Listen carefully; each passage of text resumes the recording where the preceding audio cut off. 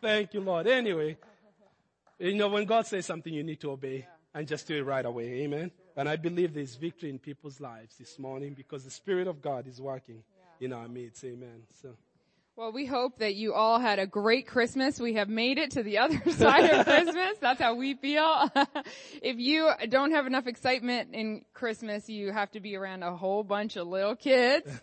And you will amp up your excitement a whole lot. We have 7 children. Most of you know ages 11 down to 9 months-ish. Oh, 10 months today. Oh, yeah. 10 months.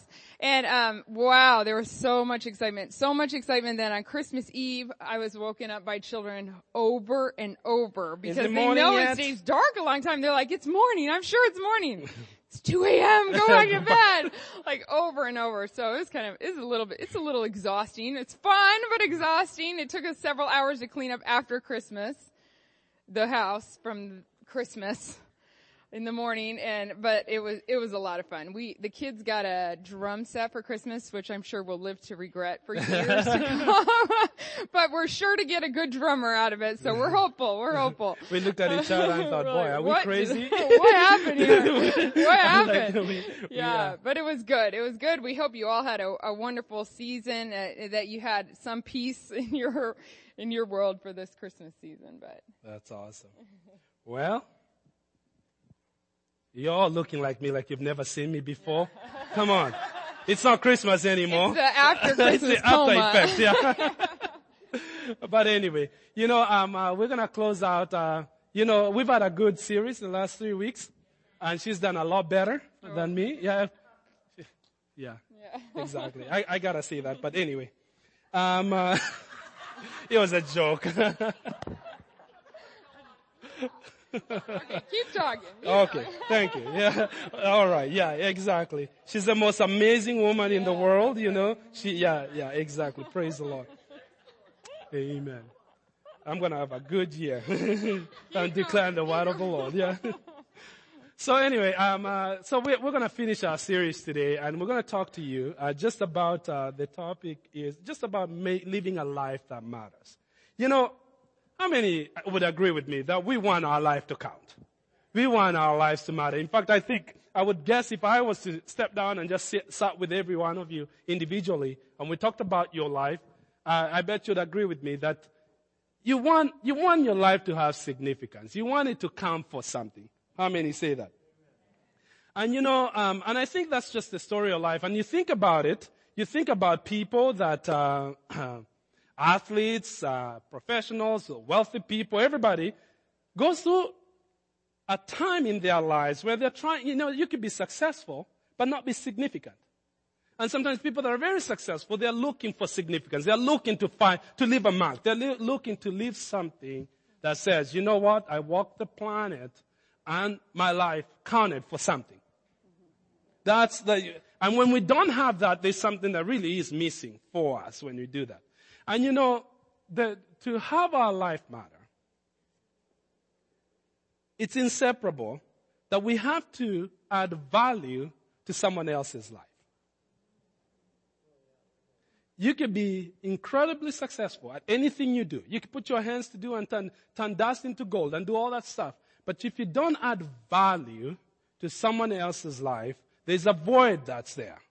And there's that element of significance and the element of purpose. There's an element of actually making a difference misses. And I think we were designed by our master creator who designed it that way because he created us in his own image. God is a giver. God is a creator. God always bestows a blessing on people who are undeserving. He bestows grace on us when we don't even deserve it. He loves us when we are unlovable. And so that part of us that's created in the image of God needs to add value to people's lives in order to see that our lives matter. Now, let me ask you a question. If you were, let's say for instance, knew that every day, you could add value to someone's life. Okay? You could add value to someone's life. And at the same time, have Jesus recognize it and feel like and Jesus bless you, feel like you're blessing Jesus at the same time, where he acknowledges, says, you know what, you did that to me. If you were to have that every day, you're adding value to somebody's life, and Jesus is saying, hey, you're doing exactly what I was asking you to do, and you're doing a great job. How many will be motivated and would say, that's a good day every day? How many will have a good day every day?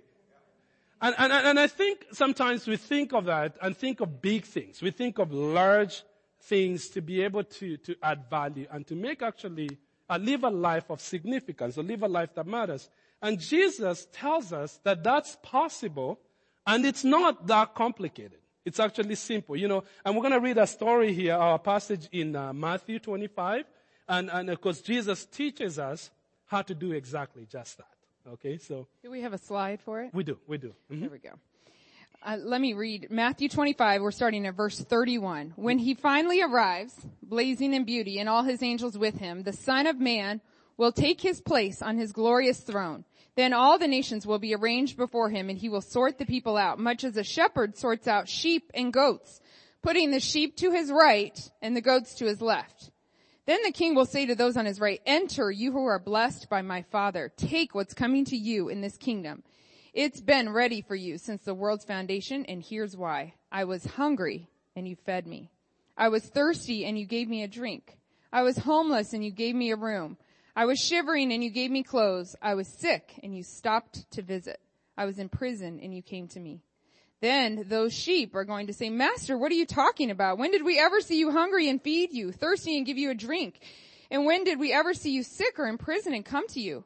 Then the king will say, I'm telling the solemn truth. Whenever you did one of these things to someone overlooked or ignored, that was me. You did it to me.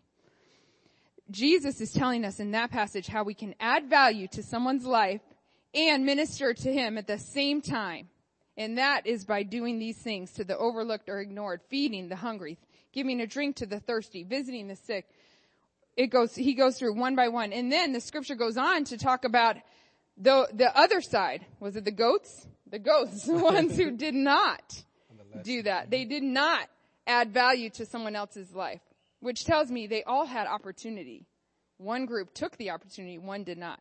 You know what, one of my favorite people in history is Mother Teresa. I absolutely love learning about Mother Teresa.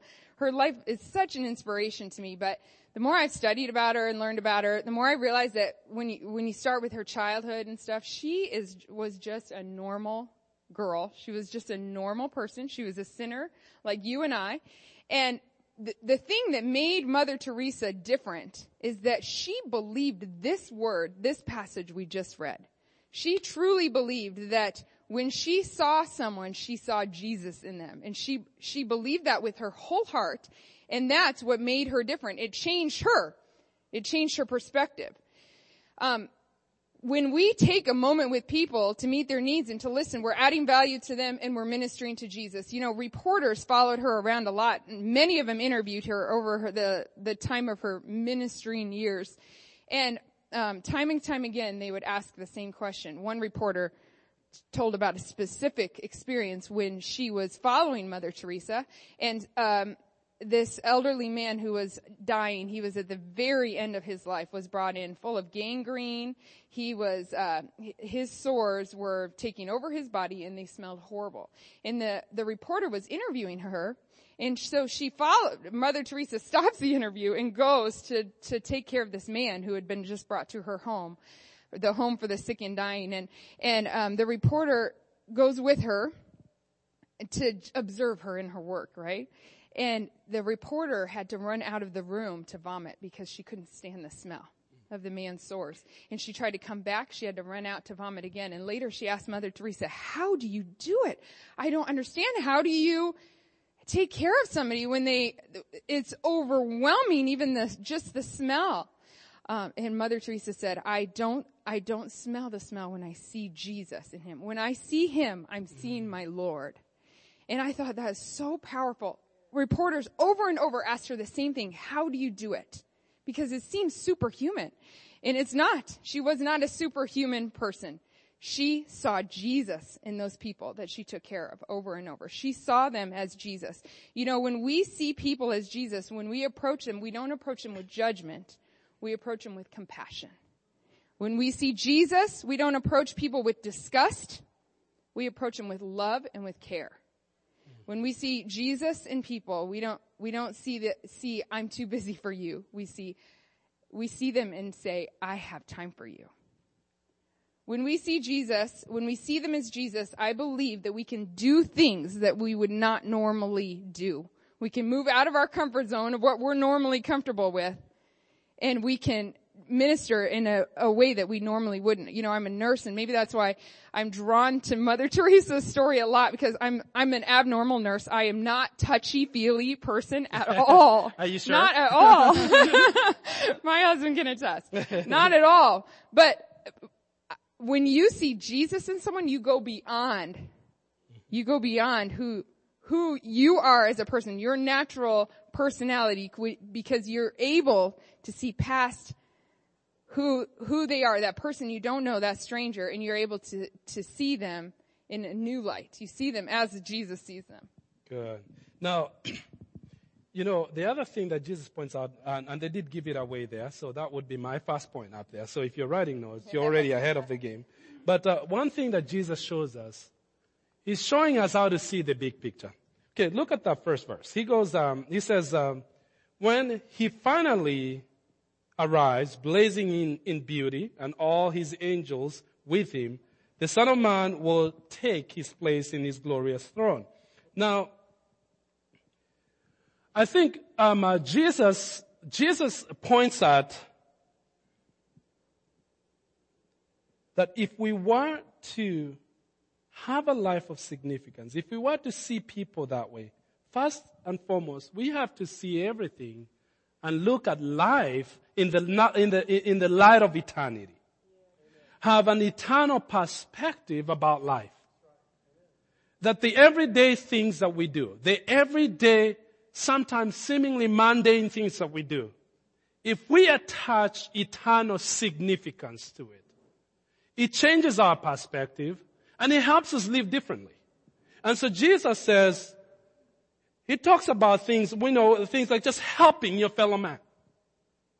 Things that many of us, I want to believe, do after all. Maybe not to the degree that we should. How many say that there's room for more? But yet he says, this is the final. This is eternity. This is when he comes, when he finally establishes his kingdom. He says, this is so important to me that I'm going to use this measure to divide, sort out the sheep from the goats. And he says that he puts it on the center stage. And he says, you know what kind of people? Are people that are overlooked and ignored. Now you think about it. There are people in our lives that they're easily overlooked. They're easily ignored. And that's why the Lord says, okay, that's who my heart is gravitating towards. He says, you pay attention to that one person that's continually overlooked, that's continually ignored. When you attach ministry, when you do something to them, when you add value to them, when you pay that attention to them, Jesus says, you know what? You did it to me. You sat down. You laid hands on me. You prayed for me. You loved on me. You visited me. You thought about me. And I know in this city, there are a lot of young people that have aged out of the foster care system, and many of them feel alone many times. And I know we have been reaching out, and we want to reach out even more to these young people, because Jesus is thinking about them. And we are his hands, and we are his feet, and we are his representatives. And when we show kindness to people, when we say, I'm there, you're not alone. Jesus says, hey, I was lonely, and you are there for me. The people in your work, maybe a coworker that nobody cares for, maybe because of their attitude, or who knows. Why not be different and not be like everybody else? Maybe it's student, a fellow student that doesn't quite fit in. And, but he says, when you pay attention to these people, you're paying attention to me. Now, Jesus is reminding us again that the big picture is taking everything into and putting it in the light of eternity. And so what happens is what seemingly insignificant acts, when we add Jesus to the equation, they become significant. Anybody can help anybody. But when Jesus is in the mix, that little tiny thing becomes something of great value. Amen? And so the other thing that I see here is that we also need to be intentional. We can wish a lot of good things to happen. But being intentional is really turning our good intentions into good actions. Our desires into something we do. And it involves being deliberate, being consistent, and being willful. You have to be purposeful. You never build a business by saying, how many people have you met with great ideas? I have them in my family. Maybe you're a guy with great ideas, but you never put any action into it. That's what changed. That's a bridge. It's putting action into good intentions and being deliberate. And I think that to touch people, to love people, to be able to minister to people and add value to people, we have to be intentional about it. We have to be deliberate about seeking out people that would be overlooked. Seeking out people that would be forgotten. If they're already overlooked and forgotten, they're easily overlooked and forgotten. So we have to be that much more intentional to touch and to add value to people's lives. Amen? Do you want to say? Mm-hmm. That was Jesus' life, really. I was going to say. He was very intentional about how he ministered to people. The Bible says in John 4, there's a story about when he went to Samaria. He was going, I think, from Judea to Galilee. And the Bible says he told his disciples, I need to go through Samaria. Now, Samaria, geographically, he did not need to go through Samaria to get there. But he went out of his way to go through Samaria. The need was an urging of the Holy Spirit. He wanted to go through Samaria. And Samaria, not only was it out of the way, but it was a place shunned by Jews. And remember, Jesus was a Jew. And it was an area that was shunned by the Jews. So he's going out of his way to a people that normally his people would not go to at all. And what happens, that's the story of the woman at the well, where he sits down with a woman at the well. He asks her for a drink. He tells her about the living water. He reminds her that she's had 5 husbands and the man she's living with now is not her husband, and he ministers to her and he changes her life. But he went out of his way. He was intentional in doing it. He wants us to walk intentionally and sensitively to those who are like us and to those who are different from us. Both of those things. If culturally, ethnically, economically, people who are alike to us and people who are different from us. When we follow where God is leading our hearts toward people, it can change their lives and it can change our lives. When I was a child, I had a lot of fears. I was a very, very fearful kid. I had fears of everything, you name it, spiders, roller coasters, a lot of things. And around when I was 11 years old, I am terrified of speaking in front of people. The list could go on and on and on. I was around 11 years old and we were living in St. Louis. My dad was a music minister there. And the church was experiencing financial difficulties and the staff was scattering. And my dad knew it was time to go. And he was trying to seek God, him and my mom, just trying to decide where to go. And I remember there were 3 places in the mix. As kids, you hear snippets and you apply them to your life, right? We've all been there. One of them was Austin, Texas. One was Lincoln, Nebraska. And one was Kenya. And finally they presented to us that it looks like we may be going to Kenya. And I tell you, I cried and cried and cried. I was terrified. I thought I would be eaten by snakes. That was the end of my life as I knew it. I come from a long line of missionaries And when you have missionaries in your family, missionaries have missionary friends. And I've been at many family dinners and heard stories about rats coming out of toilets, snakes coming out of toilets, being locked in a bathroom with a snake in between you and the door. And like a lot of them are about snakes and toilets and rats. And that did not help me at all. I had heard way too many stories where the missionaries would sit around and laugh over dinner at how they survived and how awesome it was. And oh my word, I just got more and more terrified. And I don't even know how much that played into my parents' decision, but I was scared to death. And fast forward about 4 years, when I was 15, we obviously ended up moving to Lincoln, Nebraska. It wouldn't have been my first choice, but compared to Kenya, I was much better, much safer here, much safer. So, anyway, when I was 15, I was down in Tulsa at my uncle's church at a youth conference, and we were at the end of the youth conference. We were praying for some mission team that was going to Mexico, and I was in the back goofing off because I didn't really care about missions at all, not my thing. And I felt like the Lord spoke to me so clearly in that moment there on the back row that I was to go to Africa in particular. I remember the continent of Africa. And so it was so clear, like that was the first time the Lord had spoken to me so clear, like he had spoken it in my ear. And I went home and I was staying with my grandma, and who lived in Africa for many years, had some of her children there and everything. And I started talking to her about it, and she's like, yeah, go. I remember she gave me a puzzle of Africa. She's like, here, helping me out. I don't know. I went home and I told my parents, and my dad goes, well, I'm going to Kenya in 1 year. You can come with me, but I don't have the money for your ticket, so you need to pay for it. And so at 15 years old, I worked every single day that next year, and I saved the money, and I bought my own ticket, and I went to Kenya. And let me tell you, that trip changed my life. All fears were broken off of me. Every one of them. And they have never been back to this day.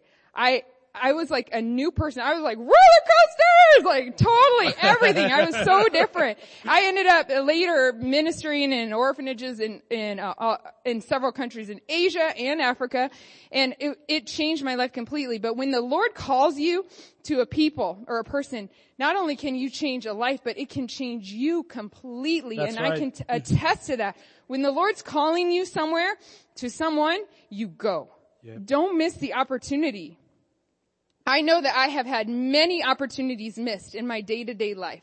I've taken many opportunities to minister to people, like this verse says, but I know I've missed many, and I know I can do a lot better. I'm preaching to myself here. I can do a lot better at taking opportunities I see to meet people where they're at, because I know that that's the heart of God. And I think all of us probably could say that we can take more and more opportunities. Sometimes they're big things. We have a vision to see an apartment building on this land for young people who have aged out of the foster care system. And that will change us as a church, and it will change us as individuals when we have a chance to touch young people like that. But we also have chances day to day to shovel a sidewalk for a neighbor, to take care of a coworker, to carry groceries in the grocery store for someone we see in need. That is true. Yeah, and sometimes we think of the grandest things, and it's also the simple things. Who would think? A lot of us actually drive by a penitentiary, and that's where Jesus is like, I was in prison for. Prisoners are not typically people that have done good.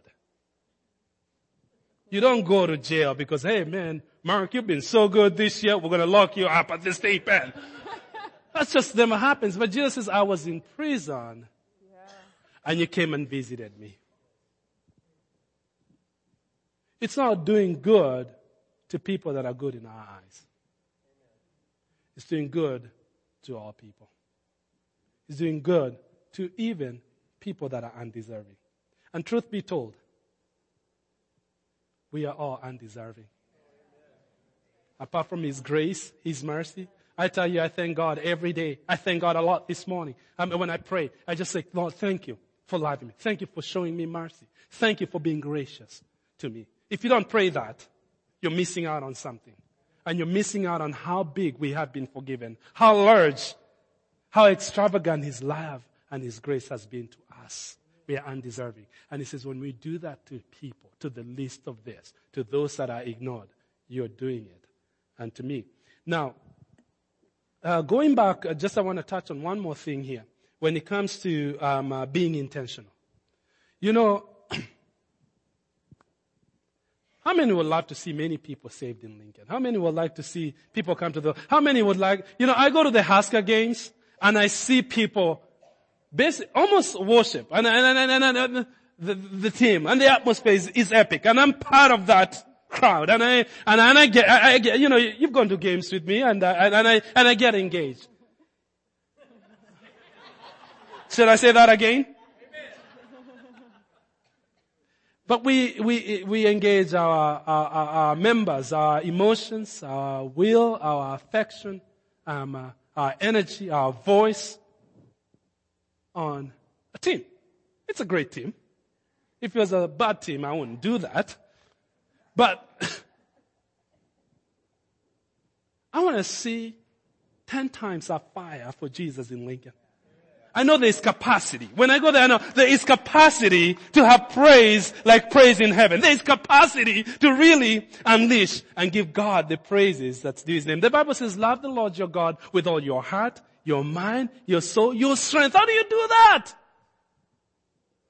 You get excited when you praise God. You get excited when you worship God. You get all consumed when you do that. Not just your heart, your mind, your soul, your strength. You tell me, people, what strength? If you can jump, jump. If you can dance, dance. If you can celebrate, celebrate. If you can shout, shout. Let's give God the praise that's due in His name. Again, I know that there's capacity to see. Going back, that's a rabbit trail, and I do that a lot. But I want to see this city be so turned on for Jesus. I want to see the harvest in this city. I want to see young people, old people, people of all walks of life, rich and poor, educated, and it doesn't matter the color of your skin. I want to see people in Lincoln praising God and seeing revival in Lincoln. Amen. And revival begins in us. And we could desire that, we could pray for that, but the Lord says we need to be intentional about reaching people. Sometimes it's that nudging, like Jesus is compelled to go to Samaria, which is out of His way. And sometimes God just gives up voices. Talk to that guy. Talk to him.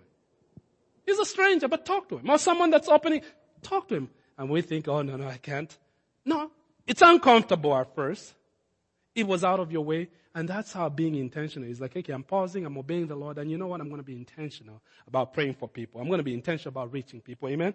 So, keeping the two things that I talked earlier, being intentional and seeing the big picture.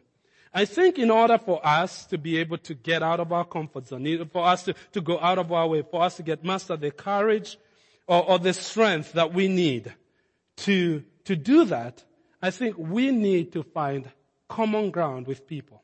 Now, Sarah talked about the story of the Samaritan woman. You think maybe you've heard the story and maybe it's new to you. Jesus goes out of His way. He goes and meets the Samaritan woman. There are so many things culturally that was so wrong about that conversation, that exchange there, that every religious folk will be like marking, oh, we know where Jesus is going. Heaven or hell? I don't think heaven. Because He broke every rule under the sun. One, we know that Jesus lived as a man and He lived a perfect, holy life. So talk about the contrast. This was a woman that was known to have lived an unholy life. She knew about that. Just starting at that level, he was a Jew, she was a Samaritan. They just had nothing. He was a guy, he was a woman. There was nothing in common here. But Jesus found a place of common ground, and He took interest. What was the common ground? He knew that this woman comes here to fetch water all the time. And Jesus wanted to give her living water. Where did He start the conversation?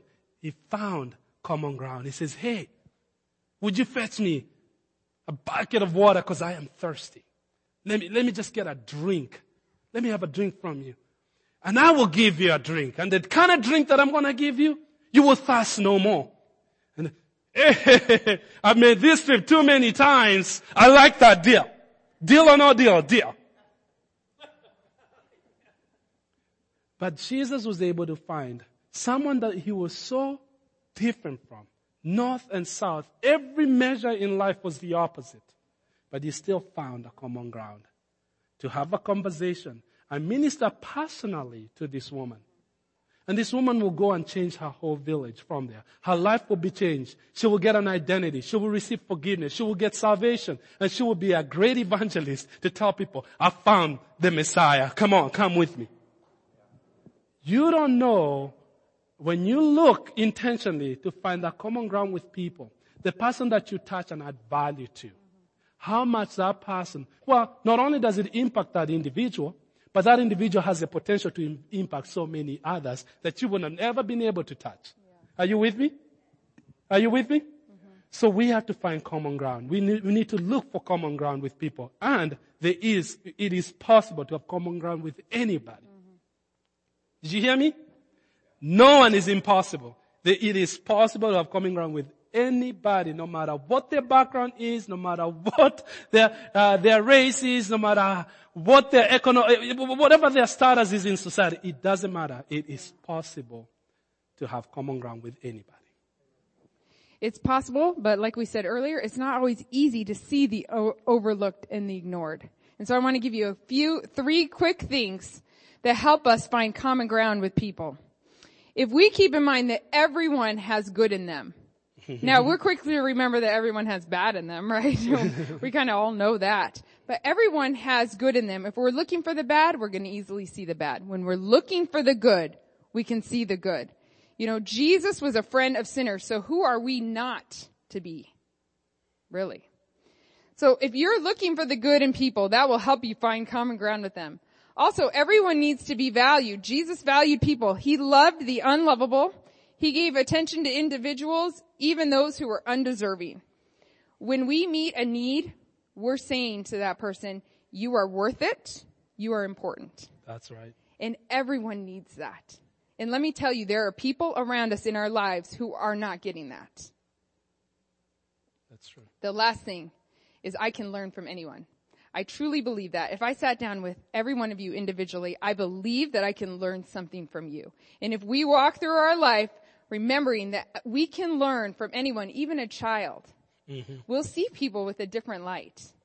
Those are three things I know I want to write on my bathroom mirror. Like, remind myself, there's good in everyone. Everyone needs to be valued, and I can learn from everyone. And if we really can get that down in us, we will see people in a different light. That is so true. Now, you see, our human nature is that we see people not as they are, we see people as we are. We see people through our own lenses. So if I'm a person that is critical, say, for example, we tend to think people are critical. If I'm unhappy, we see people as, oh, these people are so unhappy, you know? And it's like, look in the mirror. If I'm angry or cynical, we tend to see people in the same light and so forth. And on the same note, on a positive note, you know, if we are loving and caring individual, we tend to see good in people. And you know, we're not the best judge of ourselves. If we're positive, we will see people as positive. So that's kind of our tendency, our human nature. But what we want is that we want to see people. We want God to help us to see people the way He sees people. Even better yet, in our case, we want to see Jesus in people. Like we're told in the scripture. When you see Jesus in people, we all of a sudden have this capacity to do things that were originally impossible for us to do. To take an extra mile when we wouldn't have done it otherwise. To break out of our comfort zone when we were absolutely terrified because we see Jesus in it. Okay? So the key for us is to see people and see Jesus in people. Then it helps us minister differently. And then I think about this. I thought it was interesting because the passage we read, if you go home, we didn't have time. I wouldn't want to take the time, I should say, to read the passage. He does go on and talk about the ones that missed out on the opportunity. And so he goes on and goes on. But what catches me in both of them, both the good people and the one that didn't do good, the ones that did good and the ones that didn't do good, both missed it. Because they asked, Lord, when did we ever see you sick? When did we ever see you hungry? When did we ever see you naked? When did we ever see you homeless? When? And says, oh, when you did this to the least of this, when you did this to those that I ignored, you did it to me. You know, it's funny that even sometimes you could do good things and not see Jesus in it. But how many would agree with me that if you saw Jesus, that every time you took a kind act and you saw Jesus in people, how many would say that they'll be motivated to do more? Because I see when we have God give us those eyes to see and to bring out, to touch people and to bring value in people, when God helps us to be able to see that, I think to those that are not doing good, it actually inspires them to begin to change, make changes in their life where they start doing good. But I think for those that are already doing good, it motivates them even the more to do good. And it reminds me of the scripture that says, do not get weary in doing what is good, for in due season you shall reap a harvest if you do not give up, if you faint not, it says. So, our actions, our ministry to individuals is so that much important to God. And I want to pray for even in 2016 that God will help me to be able to not miss out on opportunity, to not get weary in doing good, to not get tired of doing what you know needs to be done. To not be afraid when I'm confronted with a situation when I think I need to step in and do something about it. But oftentimes, how many of you ever been there? Maybe you guys are way more righteous than I am because I have passed out opportunities before. Should I stop? Should I not? And a scene of an accident. Maybe it's not that bad, but maybe they just needed a little hand and you think, oh boy, I'm 15 minutes late, and you think, should I stop? They're just everyday things that we could do to people and show God's love. And it counts. It matters. It makes our lives significant. It brings so much significance to our lives when we're touching others. When you're touching others. Now, some of you are thinking, oh boy, Pastor Saul, you've been talking about go all year round. And this is what it's all about. It really is what it's all about. At the end of the day, we want to see people come to Jesus. And we want to be intentional about it. We want to add value to people, value that they will thank us for all eternity. And all of us have the capacity and have the opportunity really to do that to people. Isn't that good? How many have better goals for 2016? How many received something today? Come on, did you get something from the word today? All right. I want to pray for you. Do you have anything to say? No. No, okay. Yes, when we are going and when we're reaching people, I'll tell you, we live different lives as believers. That's right. You've been hearing go for all of 2015. But let me tell you, it will change your life when the message really gets in you. It makes all the difference of being a Christian spending your whole Christian life focused on your worries, your cares, and trying to keep your head above water, or being a Christian that is changing your world. And let me tell you, you can change your world without being famous, rich, powerful. You can change your world one life at a time. Amen. And it makes your Christian walk so much more awesome. Yeah. We're not telling you this for any sort of agenda. We want to see you guys victorious. We want to see you living a life where you are successful in the Lord, like doing great and mighty things for God, touching one life at a time, and it's possible for each one of us. Amen. And I've been saying this all year long, and I'll say it again. We don't ever lose when we do God's will. We don't ever lose when we give. Never. Not in God's equation, not in God's mathematics. The giver is always more blessed than the receiver. It is more blessed always to give than it is to give. It doesn't matter what it is in life.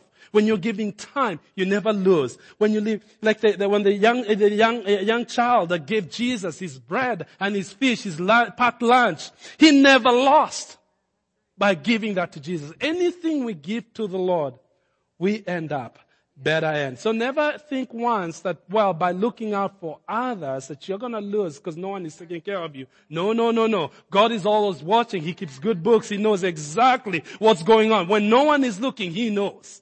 And He rewards openly the things that are done in secret. The little things that we do privately. The little things that we never get any recognition. God knows, and He's a rewarder of those who diligently seek Him. Father, we thank you in the name of Jesus. Thank you for your word. Thank you for giving us such a magnificent year, Lord. And I know even sitting in this room today that there are people that have had ups and downs this year. But Lord, you have brought us to the finish line and you have shown us your goodness. You have shown us your mercy. You have shown us your grace, oh God. And for that, we are thankful. Thank you for the sins forgiven. Thank you for grace that is undeserved, oh God. Thank you for mercy, oh God, and help in time of need. Thank you for healing and health and family and provision and food, roof over our head, peace in our country, Lord. Oh Father, we just thank you. The things that sometimes we can take for granted, oh God. And we just thank you, Lord, that all the blessings that you have shown us and bestowed upon us. We thank you and we praise your name, Jesus. As we continue to pray, I want to pray for you. In fact, I'm going to ask every head bowed to continue just in that attitude of prayer. In fact, just continue to pray with me. Just pray on your seat there. But I want to open an opportunity for someone that you have never accepted Jesus as your personal Savior. He's not in your life. You're talking about you want eternal rewards. You don't even know where you're going to spend eternity today. But Jesus today wants to extend salvation to you. He wants to extend mercy and grace to you. He wants to give you a new beginning. You start 2015 with God on your side and having that confidence that knowing that God is in you. He wants your life. You say, Pastor Solo, I want to give my life to Jesus. I want to just have Him come into my life. And I want you to just raise your hand where you are. I'm going to watch. My eyes are open. Every head is bowed in this place. But I want to pray a special prayer for you to ask Jesus into your life as your Lord and Savior. And maybe you've known Him before. You've lived for Him before. But right now in your life, you're far from God. He wants to give you a new beginning. And I want to pray just one more prayer for you because God wants to give you a new beginning. Stretch your hand. Show me your hand. Thank you, sir. Put your hand down. Thank you, man. Take your hand down. Thank you, sir. Put your hand down. I see it. Thank you. Put your hand down. Thank you. Thank you. Thank you. Oh, thank you, Lord. Everybody, just continue to pray. I feel like God is just wanting to do something in people's hearts today. Pray in your seat right now with me. Just begin to pray for the person to your left, to your right. God is bringing a new beginning in people's lives right now. Thank you, Lord. Would you stand with me right now? And we want to honor God for this that raised their hands today. We want to honor God today. Before I pray, there's a scripture that says, I want to tell you. It says that if we believe, first it says, if we confess with our mouth the Lord Jesus, and that we believe in our hearts that God raised Him from the dead, that we shall be saved. Because it is with the heart that one believes. And then righteousness comes to them. But then it's with your mouth that you confess and you get salvation. And today I'm going to lead you in prayer. In fact, we're going to pray together. And I want you to pray from your heart. This is a prayer to God. And we're repeating to God what He already promised, to accept Jesus into your life. And I can guarantee you, your life will never be the same when you invite Jesus in your life. Can you pray with me? Say, Dear Lord Jesus, Dear Lord Jesus, I thank you today. I thank you today. And I come to you just as I am. Thank you for coming to the world and dying on the cross for my sins. I repent of my sins today. And I ask you to come into my life. Fill me with your Holy Spirit. Give me a fresh start. A new beginning. I accept you as my Lord and my Savior. In Jesus' name. Amen. Amen. Come on. Amen. That's right. You can give God glory. Amen. I'm so happy for you that you made that decision in Christ. And right now I'm not the only one happy. The Bible says that in heaven above, the angels of God are rejoicing. They are celebrating because you made a commitment to Jesus Christ today. It's marked in heaven and you mark it down in your life because that's how great it is. We believe you're saved, you're born again. When you pray that prayer with sincerity in your heart, because God looks at the heart, and He judges the intentions of the heart. We want to help you. I have our pastors and elders who will help you. We have something to give you. Don't leave without talking to one of the pastors or elders here, and we'll give you something to help you so that next year will be your best year yet because you have Jesus in your life. Amen. They're going to lead us in a couple songs. And this altar is going to be open. In fact, my wife Sarah and I and these elders here are going to stay and pray. If you need just a special prayer, when the next couple of songs as we worship the Lord, you come on forward. We'll pray for you. The altars are, if you just want time with God alone, there's extra padding here. So you get on your knees and get with God. And you know what? Leave the past behind. Leave 2015 behind. Get yourself connected with God. It's not just singing. We are worshiping and inviting the presence of God here. There's a heavenly transaction going on. When we worship, God's Spirit comes down and He ministers to us. So I wanna open this time up as we worship for prayer, for worship as the leaders, and I'll come back and close the service. Thank you.